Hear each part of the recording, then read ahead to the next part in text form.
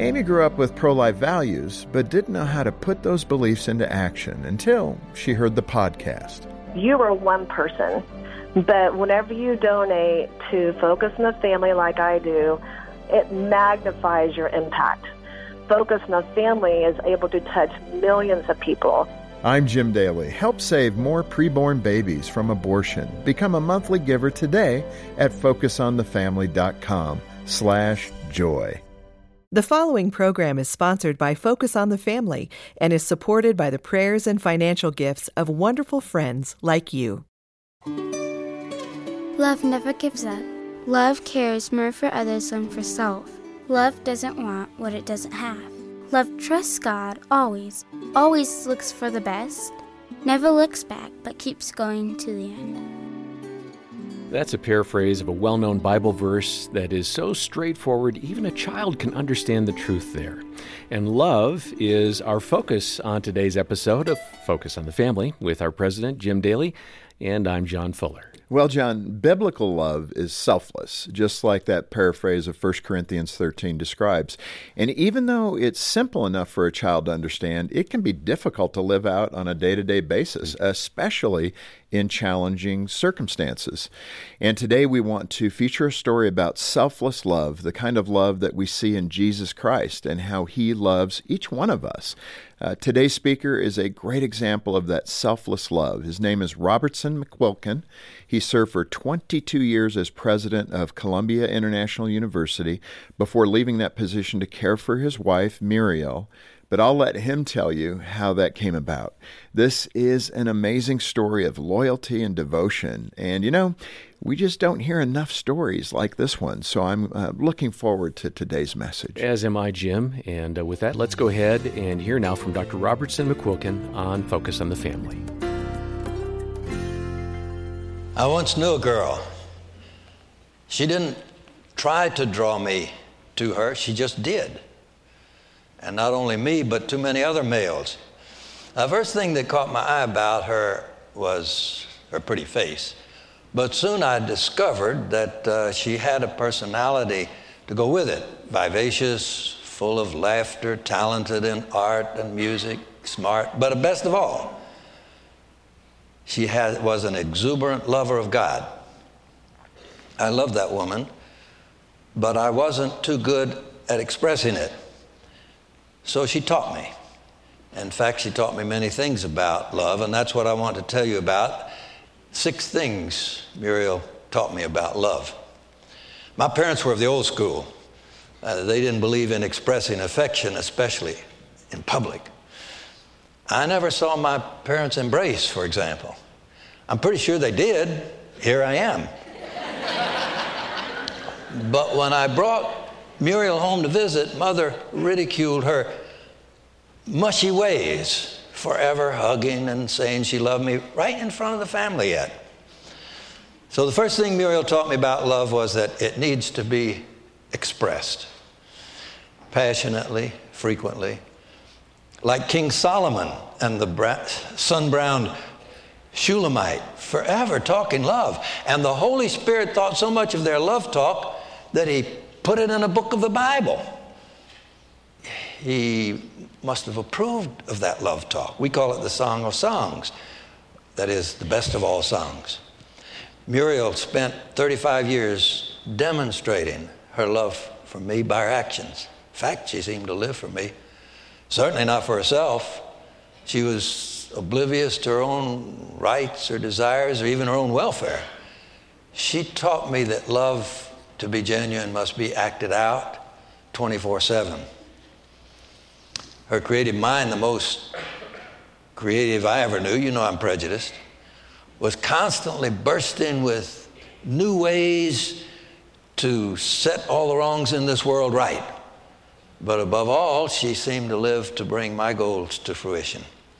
Paul instructed us in how to love our mates.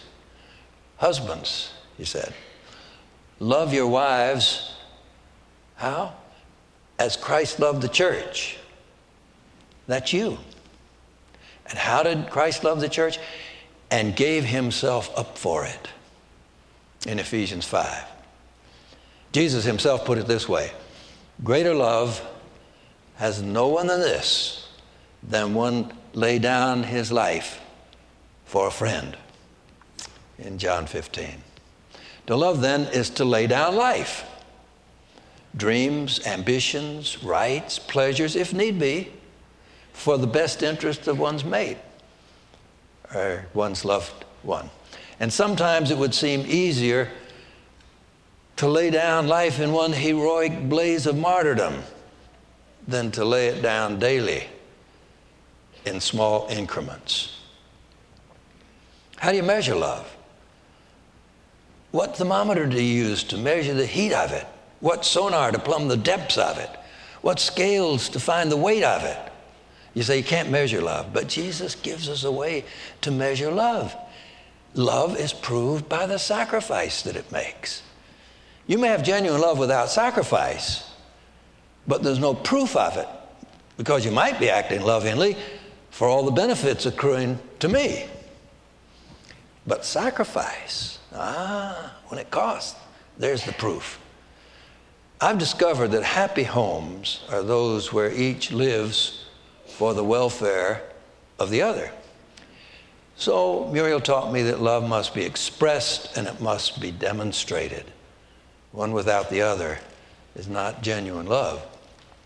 Another thing Muriel taught me about love, about married love, is that it partners. She was always a full partner. And we were in church planting in Japan. She just knocked herself out in doing teaching and evangelism. She's a full partner. So when we came back for me to lead what is now Columbia International University, she assumed she'd do the same. But I said, I don't think that's going to work. And the other faculty wives told her the same thing. One day she came home crestfallen because when she asked them, what am I supposed to do? They replied, well, honey, you don't have to do anything. That's just what she didn't want to hear. So she pitched in to make my work prosper. As the first lady on campus, she was a great entertainer. Students were drawn to her for counsel, and she taught women's classes, and she provided for the married students, something that we had neglected up until then. She had a daily talk show on the radio. She created a segment for a popular children's program on TV. And when the board wanted to reimburse her for some of her activities, she said, no. We're already paid. She felt it was a partnership. Now, I don't tell that to you as a model for anybody. No other marriage is going to work that way, but every marriage needs to be a partnership. Just as she mobilized her brains and energy to make my work succeed, she taught me to do the same thing for her dreams. And that will tighten any marriage. And then love is companionship. I remember one day when my secretary came in tears. I don't know how to handle women crying, but she was in tears. I said, Debbie, what's wrong? She said, I never knew you to lie before. And I said, oh dear, have I lied? And she said, yes. You just dictated a letter to that man that gave you an invitation to speak in Spain, and you said that you had an engagement that week. And you don't have an engagement. Well, I had an engagement the week before in Italy, and we had planned that Muriel would go with me and we'd take a week's vacation together. I learned early on in marriage that I had to, in a busy ministry, I had to put my wife and my children in my calendar or they didn't get any of me. So she was in the calendar, and I explained to Debbie, no, that's a more firm commitment than any of the rest of the commitments that I have. Well, you can tell that I loved her. When young men would come to me and ask how they could have a good marriage, what they really want to know is how they could have a perfect marriage. And I would say, I don't know. There's only one way I know to have a perfect marriage, and that's to marry Muriel, and you can't do that because I've already got her. But in 1978, 25 years ago, that bright light in my life began to dim. We were in Florida with friends, and she told a story, long story, 5 minutes maybe. And then a few minutes later, she started in on the same story. And I said, honey, you already told us that. And she laughed and went ahead with it. I thought, that's never happened before. What's going on? But it happened again and again. She was 55 years old. They call that kind of Alzheimer's early onset. Now, over 80, 1 out of 4 Americans falls to Alzheimer's. But 55. So first loss was the ability to hostess. So we catered the meals for guests. Her artistic ability failed. They canceled her radio show. But still, Muriel taught me about love. She wanted to be with me. And the board wanted me to stay on forever. I mean, things were going great, booming, right at the peak of, and so they employed a living companion for Muriel. And the purpose was to keep her because she wouldn't stay at home. She was half a mile up the road on campus, and she wanted to be with me. So she'd come down, and the secretary would say, I'm sorry, but there's someone in the office. And she'd go home, and then she'd come back again. So this living companion was supposed to be with her, and Muriel called her jailer, and she would escape. One day, she made the round trip. She speed walked, made the round trip 10 times. That's 10 miles. And that night when I took off her shoes, I found bloody feet. So next time I went to see my doctor for my annual, I told him this story, and he choked up, and he said, what love? Content, totally content when with me, totally uncontent when I'm away. Well, in 1990, in February, I realized that I couldn't do what the school needed and what Muriel needed. Somebody else could do the school. Nobody else could do Muriel. She had to have me. So that night, in the middle of the night, before our annual board meeting, I made the decision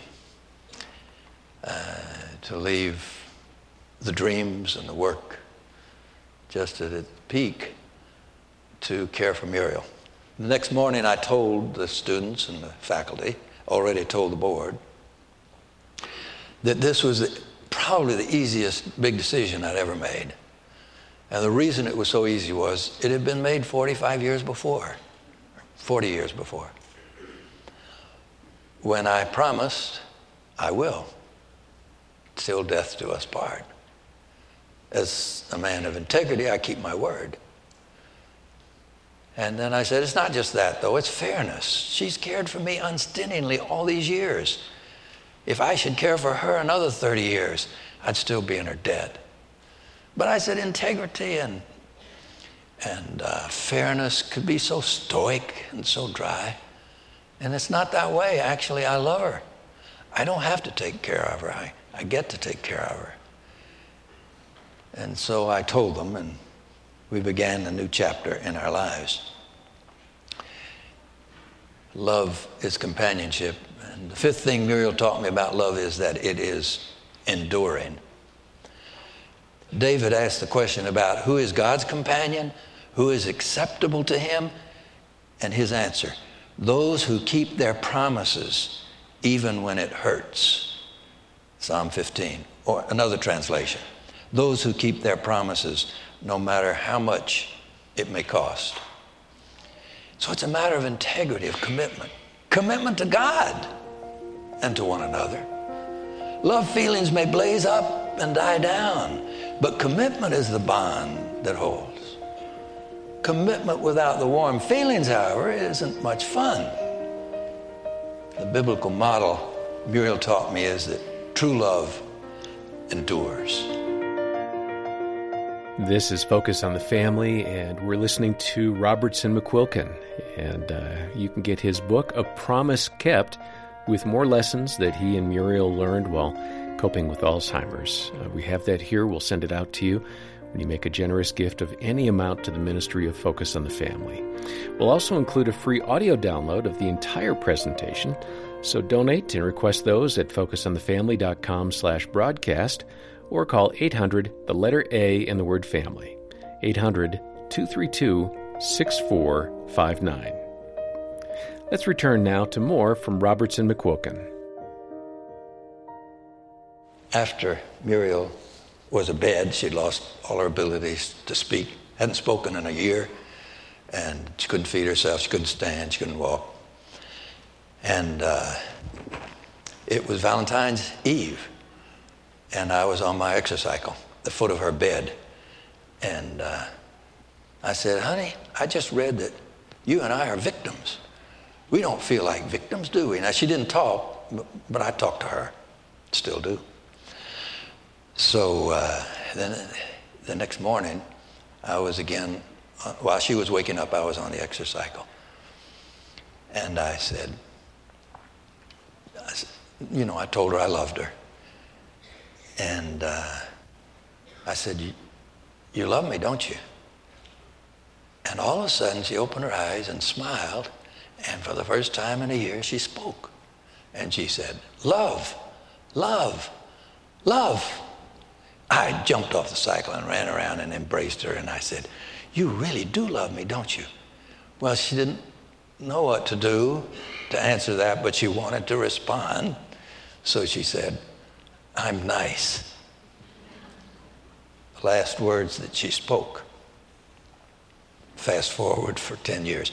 Last week I had someone come in to stay with her while I went to a committee meeting, and this was a new sitter. She is a missionary on furlough, and I was changing and fixing Muriel, and I explained to her how Muriel was so healthy. I said, look at her skin and she never gets sick, ever.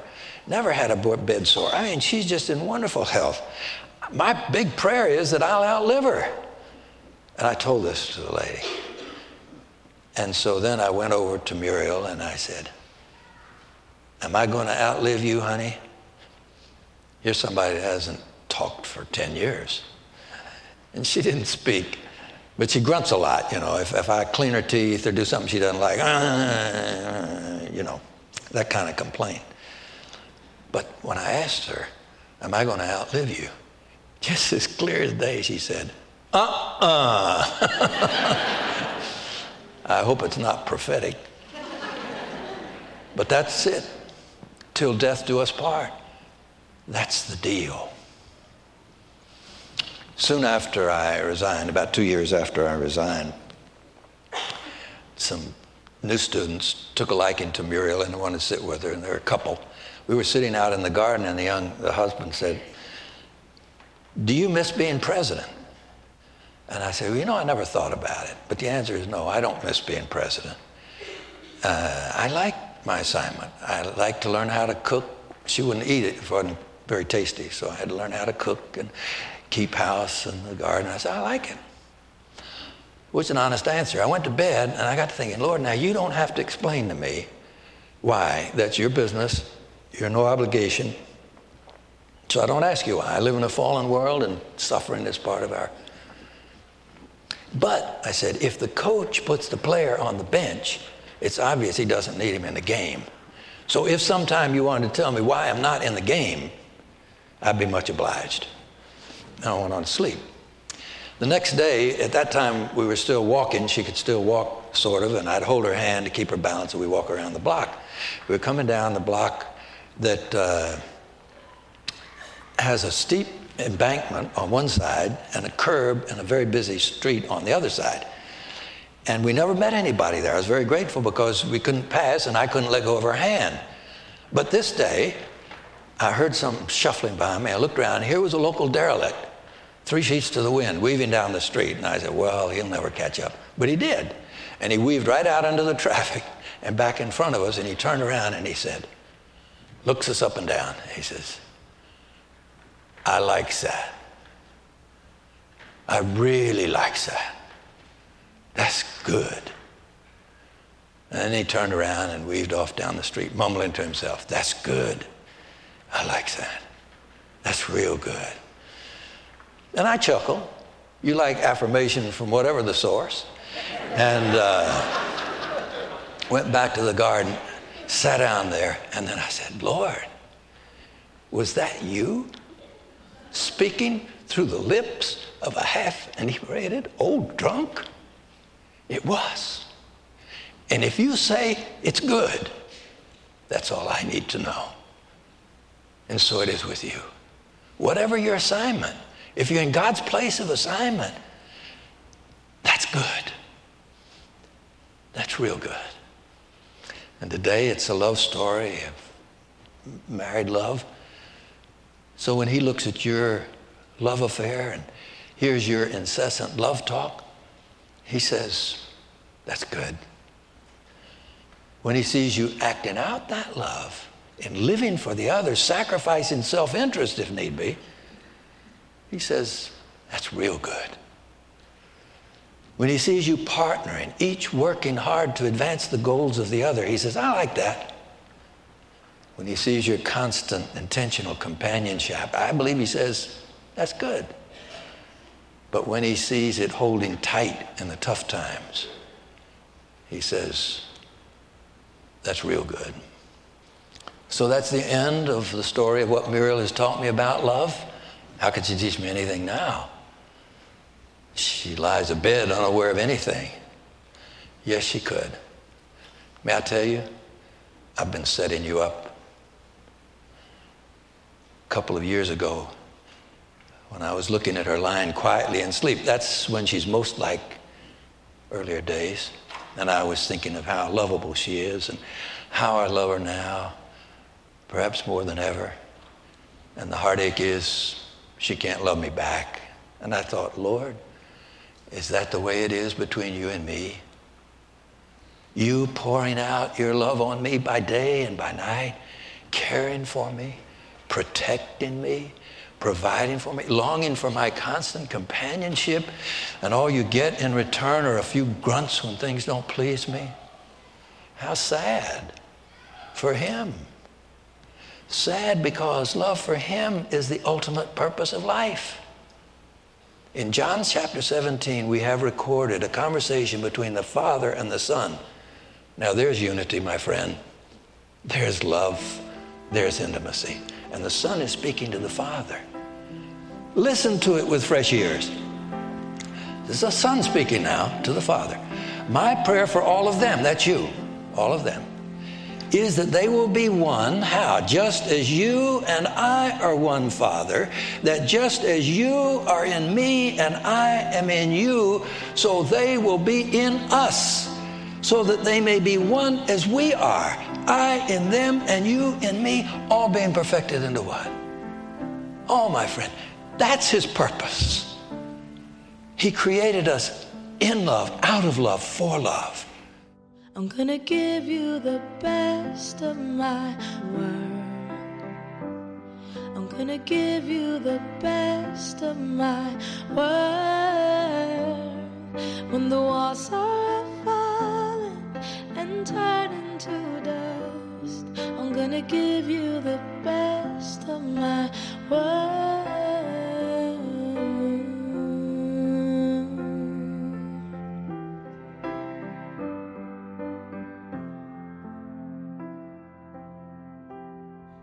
What a touching story of faithfulness and devotion and unconditional love. That's Robertson McQuilkin on Focus on the Family. Gene and I will be celebrating 37 years of marriage in August, and we've been through some ups and downs, but I'd like to think we have another 20 or 30 years ahead of us, even if it means caring for one another through crippling illness of some sort, like we've heard today. And I can tell you, after having Jean take care of me with a broken ankle a few years ago, I can see just a glimmer of how difficult that can be for the caregiver, and yet Dr. McQuilkin counted it all joy, like the Apostle Paul. Of course, he was blessed to be in a position to be able to retire early, and not everybody has that luxury, and I get that. Muriel passed away in September 2003, 5 months after Dr. McQuilkin gave this very speech. In a letter to their friends and supporters, he wrote, "For 55 years, she was flesh of my flesh and bone of my bone. So it's like a ripping of my flesh and deeper, my very bones.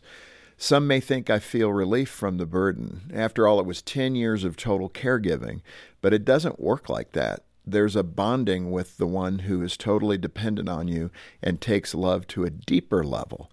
The pain is greater, not less." That is really touching. Yeah, it really is, John. And I should note that Dr. McQuilkin did find love again. In 2005, he married Deborah Jones, and they had 11 years of happiness together until he died in 2016 at the age of 88. You know, a strong and enduring love is what we want for everyone who is married, and that's why Focus on the Family is working hard to provide the resources that you need. Just one example is our free online marriage assessment to help you identify the strengths and weaknesses of your relationship.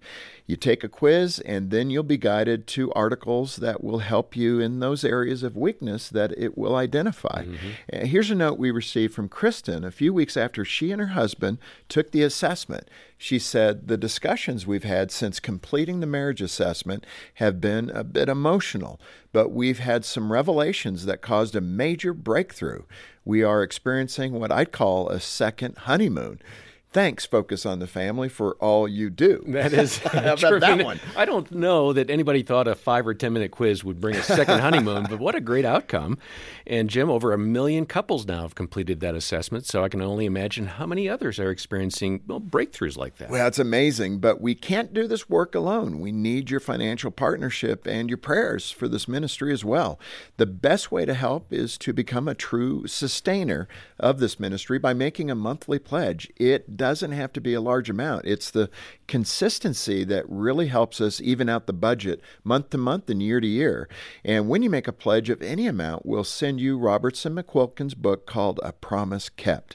It's a much deeper look at his marriage to Muriel and how they walk through so many difficult years together. And that'll be our way of saying thank you for partnering with us. And if you can't make that monthly commitment right now, we understand that. We can send the book to you for a one-time donation of any amount as well. And when you get the book from us, we'll include a free audio download of Dr. McQuilkin's complete presentation. So get in touch with us today. You can get your copy of this beautiful little gift book, A Promise Kept, when you make a donation by calling 800, the letter A, and the word family, 800-232-6459, or you can donate and request the book online and get a free audio download as well at focusonthefamily.com/broadcast.